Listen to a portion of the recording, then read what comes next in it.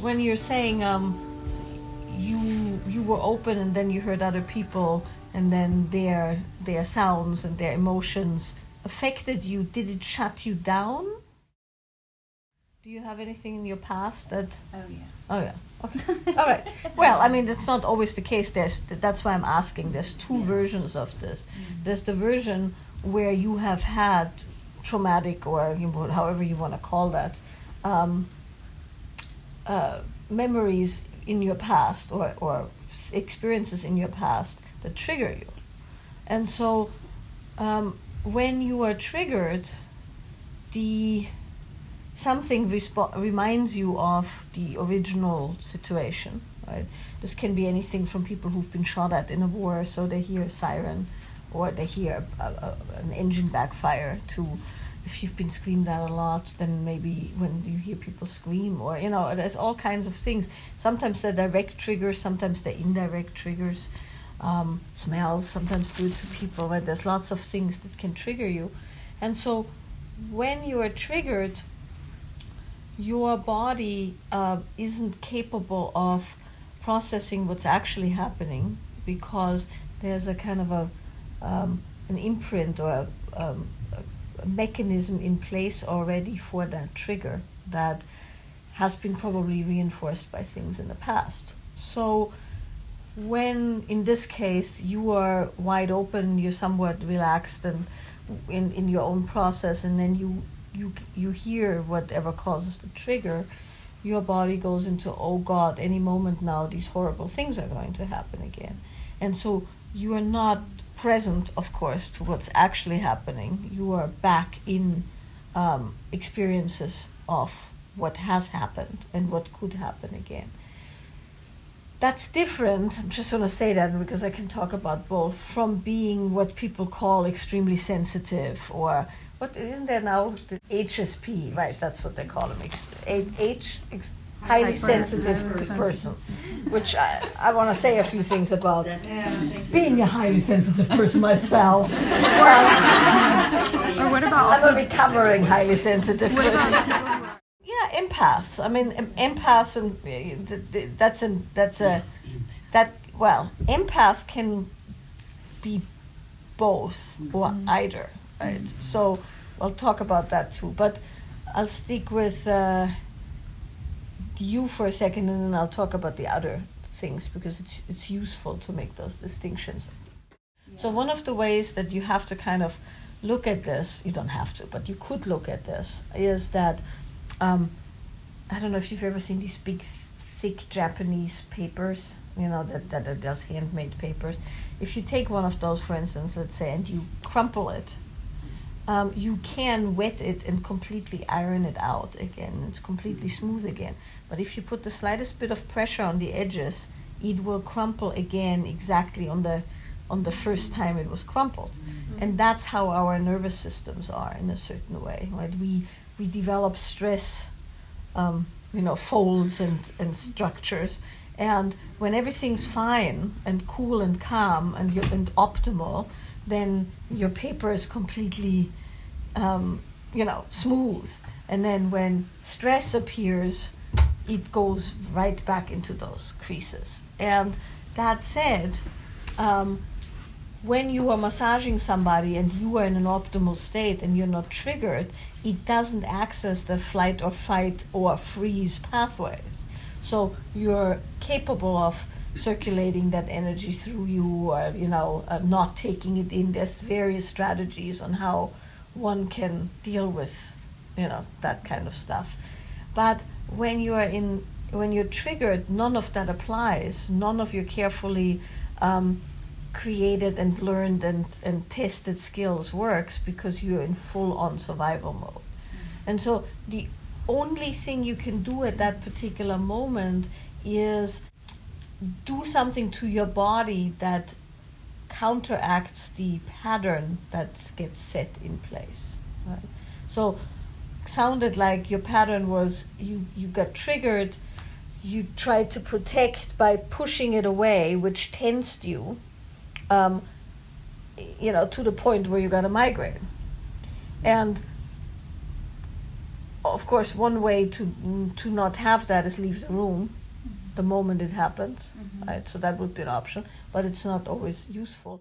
There is probably some of that, and then it is most likely not going to happen because you know what to anticipate and you can work against it because you, I'm assuming, have strategies.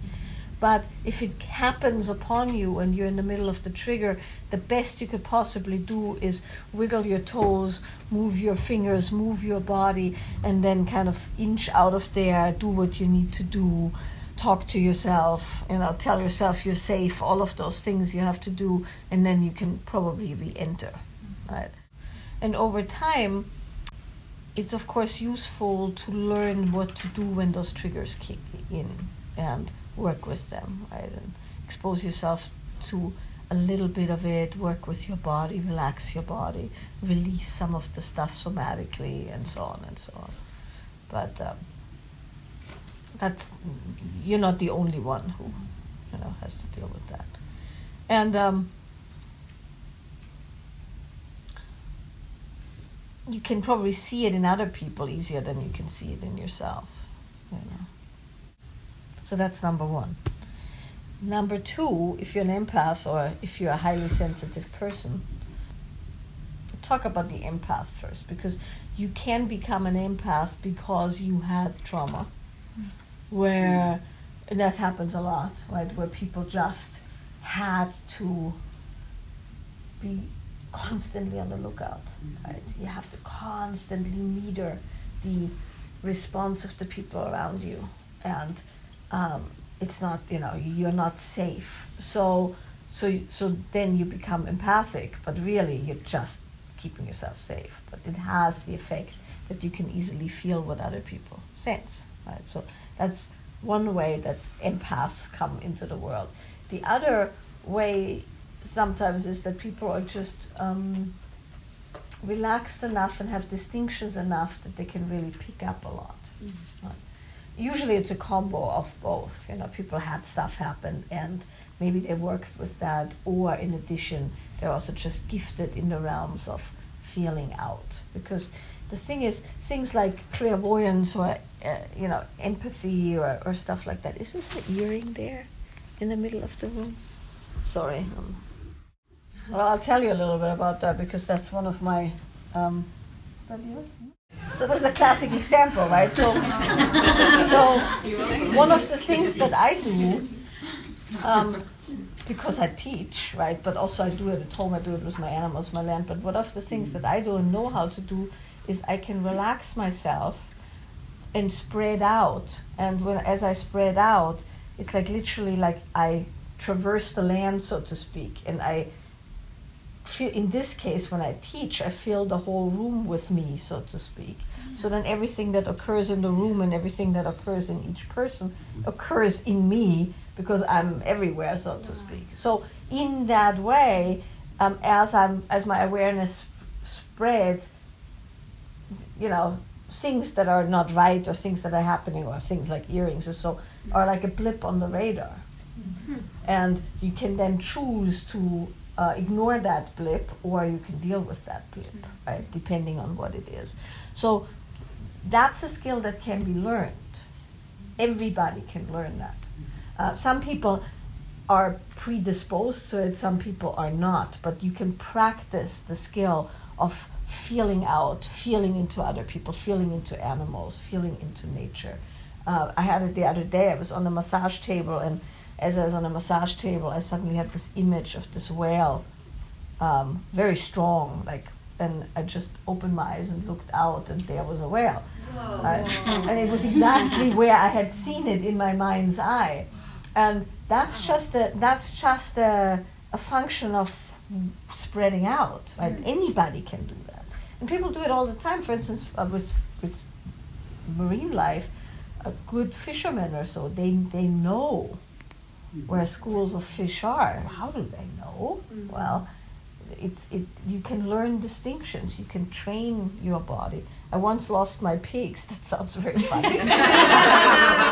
when my pigs were piglets, we had a workshop, and one of the assistants left the gate open unattended, which of course is a disaster in my house. And then we couldn't find the pigs, and potbelly pigs are not exactly, and they weren't tame at that point. You lose potbelly pigs somewhere, you don't get it back, most likely. So we looked everywhere, we couldn't find them, and eventually after I had freaked out and screamed at everybody and lost my shit several times and ran down the roads twice and everything, I went back home and I laid down. I finally remembered that I actually have skills, and I laid down. It was like, I'm like, oh wait, why don't I do that? And I laid down, I laid on the ground, and I just spread out and I spread out and I spread out, and suddenly there I felt the blip of the two bodies.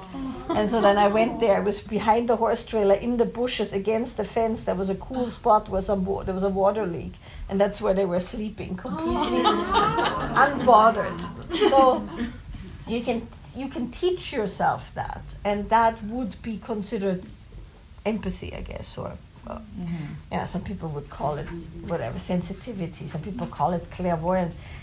It's not clairvoyance, it's just every human being has those skills. That's how we made it into the 21st century. And the absence of these skills is what's killing us, essentially, because we're no longer sensitive to our environment. I have friends, for instance, they rehabilitate and rescue wolf dogs. They have a pack of 26 wolves and wolf dogs. And they can sense stuff. And they are so sensitive to each other over long distances and everything. We have that ability, as is evidenced by anybody who's ever had a baby, right? I mean, you'll know when your baby is hungry from hundreds of miles away. I mean, how the hell do you do that? Well, yeah, exactly. Right? You're like, oops. That's exactly how it is. And so, is that possible? Well, we're that finely tuned. We just are not aware of that. So that's the empath, and some people are naturally gifted, but don't know what to do with it, and some people have acquired distinctions around these things. And these distinctions is a little bit like wine tasting. If somebody ever tried to teach you how to taste wine, right? You take a swig of wine, it's good or bad. But then, they go, okay, suck it in over your palate and tell me, what wood can you taste, right? And you're like, and then you're like, oh, it's like cedar or something, right? And then it's like, swish it in the back of the tongue, and, what fruit can you taste? And you can actually learn how to taste wine and make those distinctions. But somebody has to teach you those distinctions. And it's doable and easy, essentially, to do. You have to just relax a bit, and the less you're in your heads, the easier it is to acquire those informations. Highly sensitive people, on the other hand, I'm not making fun of it, because I certainly consider myself highly sensitive. It is such that when you hug somebody, you essentially take in all their information, right? And then what you do with it is a thing. And what I've come to learn, and Steve, who you haven't met, some of you have seen him in the dining hall with me, who's my teaching partner, has kind of disabused me of this notion quite heavily by forcing me to take the subway when we would teach in London, and heinous things of that nature. Clear first world problems, because believe me, because of the clients I have very, very, very high-end clients, so I'm used to a driver picking me up and shit like that, right? Where I once made it from my house to a hotel in Miami without ever touching a door of anything, because they opened a limousine, I got in, I was driven to the airport, somebody opened the door, took my luggage, took me through some back area, into some special check-in area, onto the plane, they picked me up from the plane, drove me to my luggage, into a limousine, somebody opened the hotel door, somebody opened my room. I never touched a thing, right? So that's how I used to roll. And then I was suddenly in the London Underground. So having a highly sensitive person fit of the highest order. And I think on one or two occasions almost had a panic attack because it's definitely true that you can feel everything about everyone. And when you are that sensitive, things like flying or the subway are heinous. However, the thing that I've come to understand, and this is then the end of my long diatribe, is that when you become more and more and more and more narrow in your ability to be with people, you're actually devolving and not evolving. So that whole myth that, you know, highly spiritual people are highly sensitive people, and you're so sensitive to people's energies you can no longer be amongst regular people, it becomes a bit dicey because if you can only be enlightened in a cave, you're not really enlightened, so to speak, right? If you're no longer capable of being with humans, it's not only an issue for you, but it's also an issue, what's your motivation then, right? If you know a little bit about Tantric Buddhism and all of that, they say the Bodhisattva purifies the land around him or her, right? Which is a way of saying that you kind of purify the suffering around you because you're an open vessel where stuff just flows through you. As it flows through you, it gets blessed, so to speak, and to purify. I'm a far cry from that, mind you, but the ability and the fortitude to withstand other people's suffering and other people's right, and stay with that is definitely also something that can be cultivated. And so I don't think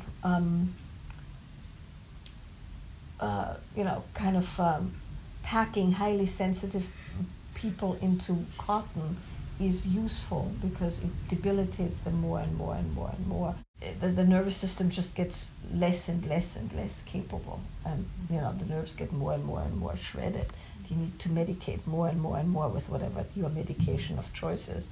So I think when one considers oneself highly sensitive, it's good to acquire some actual skills to be with people and have compassion and learn loving kindness, and a certain openness and a relaxation that allows one to be with people. And that's not to say that if there isn't a trigger, you take good care of yourself. Right? You're always sensitive, but you can, with a bit of practice, decide if you want to spread yourself out and feel everything, or if you're going to hold your energy very close and close to a certain amount of stimulus. Yes. Which you can, of course. Right. I mean, of course, only to an extent, but you can. And that's why I'm saying, by now, I have the ability to, widen it out or to pull it in. Grinberg, Grinberg. There's very few people in the States, 2 or 3, I think. No. But in Europe, it's very common. And it's a somatic modality where they actually work with the actual creases, so to speak, in your body, and teach you where the creases run and then how do you work with that particular pattern. Super effective. I wish Steve was here for this because he describes it so perfectly.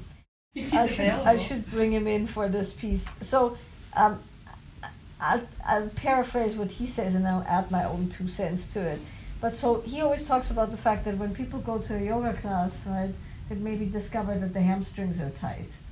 And now they diligently work on stretching the hamstrings, right? And so it becomes all about getting that handled. And you stretch and if you don't rip out, open your lower back and injure your L5 because you're so intent on, getting the hamstrings and all of that, eventually you have longer hamstrings, but it really hasn't done anything to your mental state or your emotional state. But and then he says, thank God yoga is an endless project. Now you can do headstands or you can do lotus or whatever, right? The thing is, So that's one way of saying it. The thing to say is when you say, when is it enough self-development, or can I do self-development and also work? If you do things so that your life gets better, if you do things so you feel better or more worthy or more whole, it's a never-ending process, and it's never going to be enough. Because you are coming from a deficit. You are saying who I am isn't all right, and if I can just learn these things, then I will maybe be okay, and then I can rest and have a life and be happy and all of that. Chances are pretty good that's never going to happen, and that's evidenced by lots and lots of people we know in the public eye who really have it all, but that's of course not enough, right? Because it's not about that. So any self-development that somehow tells you that if you just do another course, or you just do this one more thing, or you follow this guru, or you go to this whatever, you walk over the coals and then you do the, whatever it is, somehow you're going to be enough and worthy and deserving and whatever else, people say, is keeping you on the hook, because it's essentially preying on your sense of not being whole. So, however, learning new skills and increasing capacity and increasing capability is a worthwhile endeavor. So, let's say you want to learn how to play the piano. Becoming a piano player is not going to make you a better human being. Right? It's just not. So if I'm a famous piano player, my life will be perfect. But that's the same as saying if I can just have a proper schedule and stick to it, or whatever your self-development project du jour is. It is like saying if I learn the piano, then I will be a perfect human being. Well, now you learn the piano, you spend a lot of time and energy on playing the piano and learning the piano, and the best piano teachers and the best piano. Now you have a Steinway at home, you practice 16 hours a day, you eat perfectly, your fingers are nimble, whatever. It doesn't make you happy. However, you've acquired great skills, and your great skills can probably give great joy and pleasure to other people as you're playing, but it doesn't make you happy. But it's nice to have skills. So there's nothing wrong with you acquiring skills, but at the same time you have to know that those skills are not going to fundamentally fix anything. So they're two different things. Is it great to do yoga? Absolutely. It's so good for your body. Is it going to change you in some, prescribed and well-announced way? No, because we have millions and millions of people doing yoga and they're still assholes. Well, that's okay. I mean, if you don't need to do them, then don't do them. But if you feel like maybe it would be interesting to try something new, by all means try it. Right? It's not a life or death decision, clearly. When it becomes a life or death decision, then you're definitely not going to be lazy about it. Well, let's hope that's not going to happen. Well, let's hope not, because then you don't have a choice, right? Yeah. If you and your children are on the verge of starvation and you have to work in the fields, that's not what you wish for, right? That's one of those do or die situations where it might be, but like I said, let's not wish extreme circumstances on you. If that's the only thing that's going to get you off your ass, you better find different motivations, or you're potentially bringing heavy stuff on yourself. Right. So, what's the food you really like? Okay, so would you like some chocolate? Okay. All right, well, I need you to eat at least one whole bar. And then I need you to eat another bar. And so how am I going to get you to eat another bar and then another bar? Whatever your man can eat is however much he can eat. You can't force more pleasure down his throat, so to speak, than he can eat. So if you want half a bar of chocolate, and I'm insisting that I think you should have a bar of chocolate, we're going to have an issue, right? And then if I go, but you know what, it's really good chocolate, and you really should eat it, because I need you to eat my chocolate. Because I eat that much chocolate. And you just gave me that much chocolate, and I want more chocolate, but I first need you to eat that chocolate. And then you come to me and you go, how do I get him to eat more chocolate? How do I get him to accept more chocolate? His unwillingness to eat that chocolate is just like, he's avoiding me. Like, that's what this is. You have to understand that whatever he's willing to take or is able to take is as much as you can give him. And over time, maybe he'll like more chocolate, right? Some days he might be more into chocolate than other days. Some days he might not want any chocolate, So your standards of how much somebody should take are not their standards, particularly sexually. And it doesn't have so much to do with power as it has to do with capacity. This is once again a nervous system thing, right?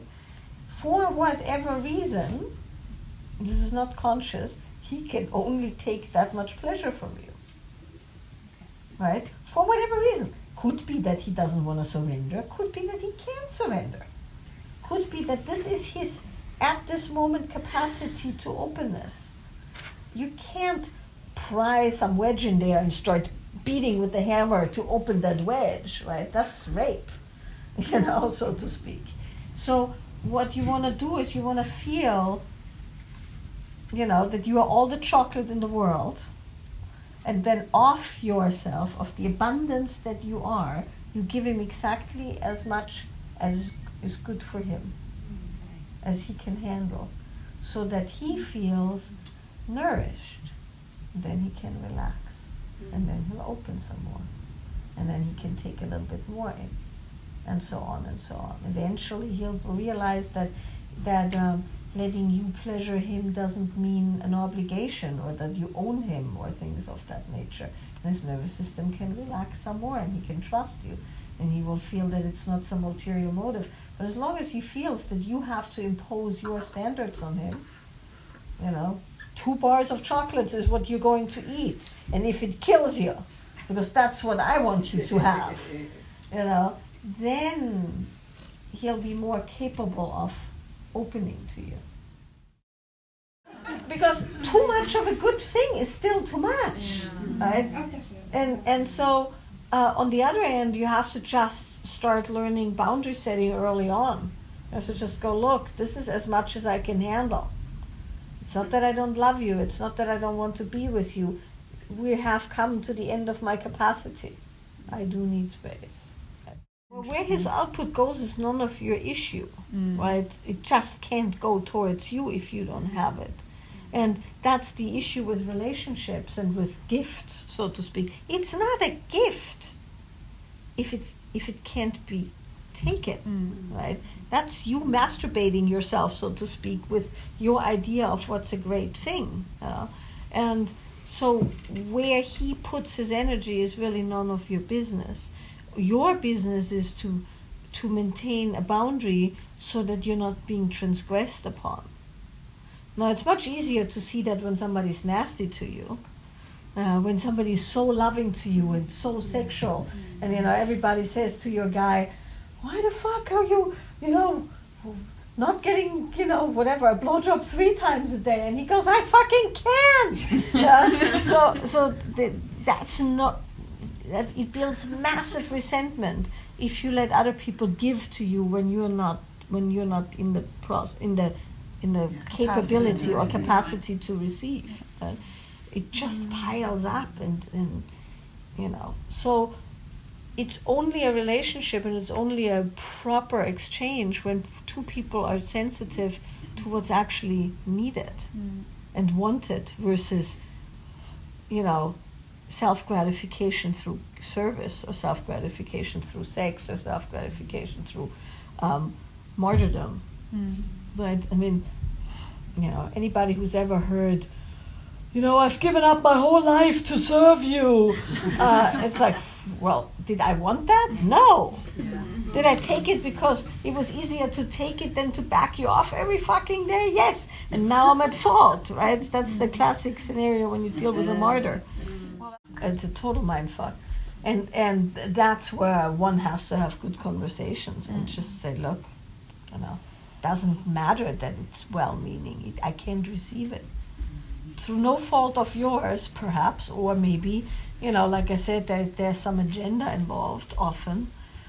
If you feel that you're only worthy if you give a lot, you don't have much of a choice in the giving. You just gotta give.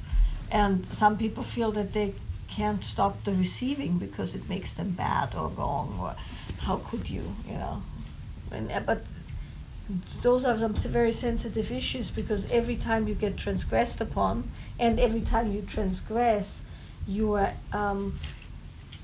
you're ruining the relationship, right? Because these things come back to haunt you. I can only tell you how I do it, because I think that's a very individual thing. The differentiation or the distinction that I had to learn for myself is, you're a therapist as well, right? Yeah. Because that's how it started with me, right? I would do 8 sessions a day, 5 days a week. I did that for 22 years, right? Yeah. So, yeah. And so, you start feeling people as they are about to buzz in, right? I got so good that I had my hand on the phone because I knew somebody was going to buzz in within 20 seconds or so, right? You get so in tune with those people that come up the elevator and you're like, oh shit. You can already tell what it is. So how I measure it both in workshops and in travel and in my personal life is how is my energy? How much resource do I have? And how much am I, this brings us back to what you guys all were saying, how much am I willing to receive or give? And then based on that, I have to make some calls. And the call these days, because I'm traveling year-round, is energy levels. I no longer cannibalize myself for the sake of the interaction. Right? So what I do often is somebody will contact me, or if it's at home and it's personal people, they'll come up and they'll go, do you have a moment? And then I have to feel how my body reacts to that. And then based on that, I make a decision on what I can do. And I've gotten quite good at very quickly going, do I have it? Do I have enough?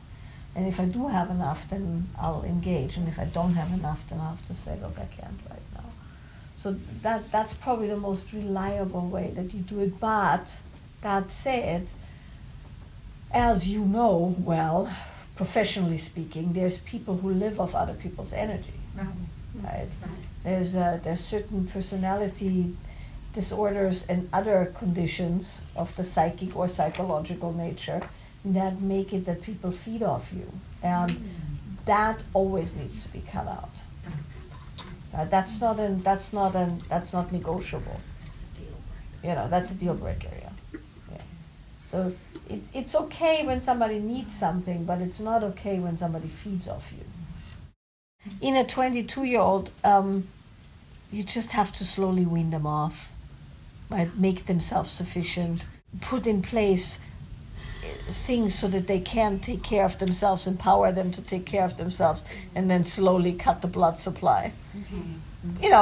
Of course you still love them and they're still your child and all of that, but every parent has to do that at some point, because nobody wants to leave the house. Shit, I was just home at my parents and my mother made me breakfast and I could stay in bed as long as I wanted. It was pretty damn good,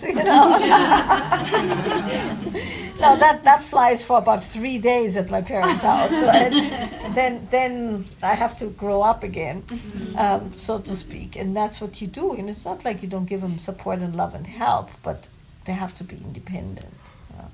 22 is a good age. kick somebody out of the nest. Yeah. Yeah. Yeah, but yes, you can tell and you know when somebody feeds off you. But it's always a matter of you or them, right? And preservation of your well-being and your energy is ultimately more important. It's not a service. If you have to. The only person or the only people to whom you would give your life probably is your children, because that's what one does as a mother, right? If it's like a matter of them eating or you eating, you're going to feed your children, but your clients are not your children. Yeah. Okay. So,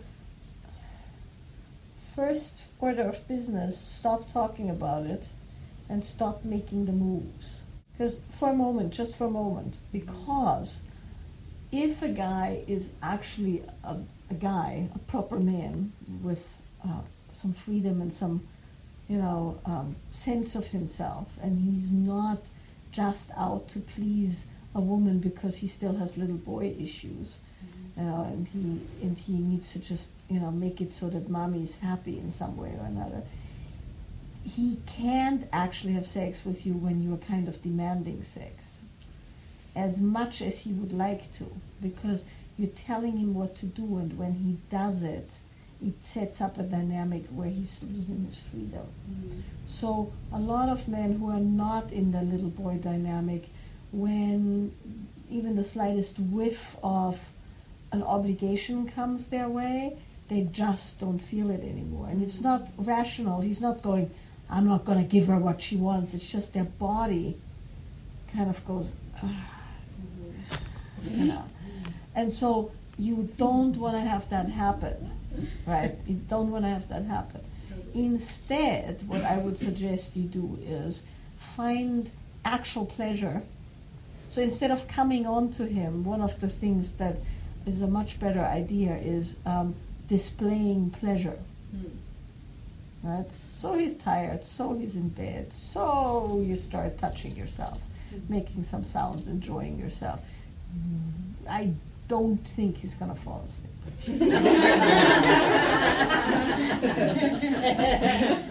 He's not going to have to go into this place of, okay, I'm tired, but she really wants it, and if I reject her now, I'll be held to pay later, but shit, I can't just give her sex because she wants it to. And it's not totally conscious, right? But this thing starts happening where he has to sell him out or he has to sell the relationship out. And that's a paralyzing place, and I've heard this often from men that they just go away and they just fall asleep in some way or another. So I would suggest, it's not that you can't make the moves, but I wouldn't make the moves as in creating a demand or an obligation. I'd make the moves by actually displaying actual pleasure. So if you have a higher sex drive, openly display that by having pleasure in your body with yourself. And watch what happens. Okay. Once again, it becomes a bit tricky, right? Because you tell him that you want it, then when he does it, then you're all fucked off about it, right? So that's like, it's like bad dog training, right? It's like when you have a puppy, and the puppy, and you call the puppy, and the puppy doesn't come immediately, and when it comes, you beat it. You're gonna have a head shy puppy, and it's not different with a man. So. It isn't, right? I mean, humans are not that much more complicated than, well, I think dogs are saints personally, right? I think dogs are superior to many creatures on this planet. But so when I say dog training, that's actually a compliment, right? But you have to kind of keep in mind in the middle of your trigger that if you give even intermittent negative rewards to a positive action, it's going to really make things way worse. You just say to him, okay, so I've gotten into some bad habit of getting all triggered at points. I'm going to just say some code word and we're going to proceed, right? As if nothing's happened, even though I'm all fucked up. Not to the point where you violate yourself, but to the point where you interrupt the pattern. So come up with some really stupid code word, something that makes both of you laugh, ideally something slightly obscene, and then just say that word, and then you both laugh, and then proceed. Okay. Mm-hmm. Right? That's the easiest way out of that. There's an inherent issue that can't be remedied, which is that when a woman tells a man what to do, particularly in a sexual way, it never ends well. Yeah. Because best case scenario, he does what you tell him, which is not exactly what you want anyway. It's never Right? It's never, I mean, even if you could make a diagram and point to things, and which is, what a lot of tantra, tries to do is like the healing conversations and the healing, and you teach the guy exactly how to touch and where to touch, and he does all the right things, and then he does it, and it's like, I need bread. Milk. Oh shit, I forgot the eggs, right? It's just like, it's not it. The best it can do is scratch the itch ever so slightly, but it's not it, right? So inherently, a woman can't teach a guy these things. If you start teaching him, he's no longer your man, right? He's your student. And if you do teach him well, it's still not gonna scratch the itch, right? Because it's not, what you want is the spontaneous expression of something that's much deeper than technique. And it's nice to have skill, it's nice when a man has skill for sure, but skill doesn't make up for kind of a deeper thing that the body and the mind and the soul responds to. That said, there's no saying that you would get it somewhere else. And what I mean by that is, even if you find somebody with whom you have hot sex, chances are pretty good that down the line the same stuff will creep in, because that's what happens. Because you choose based on a certain predicament, and so you'll find that the same things happen with different people.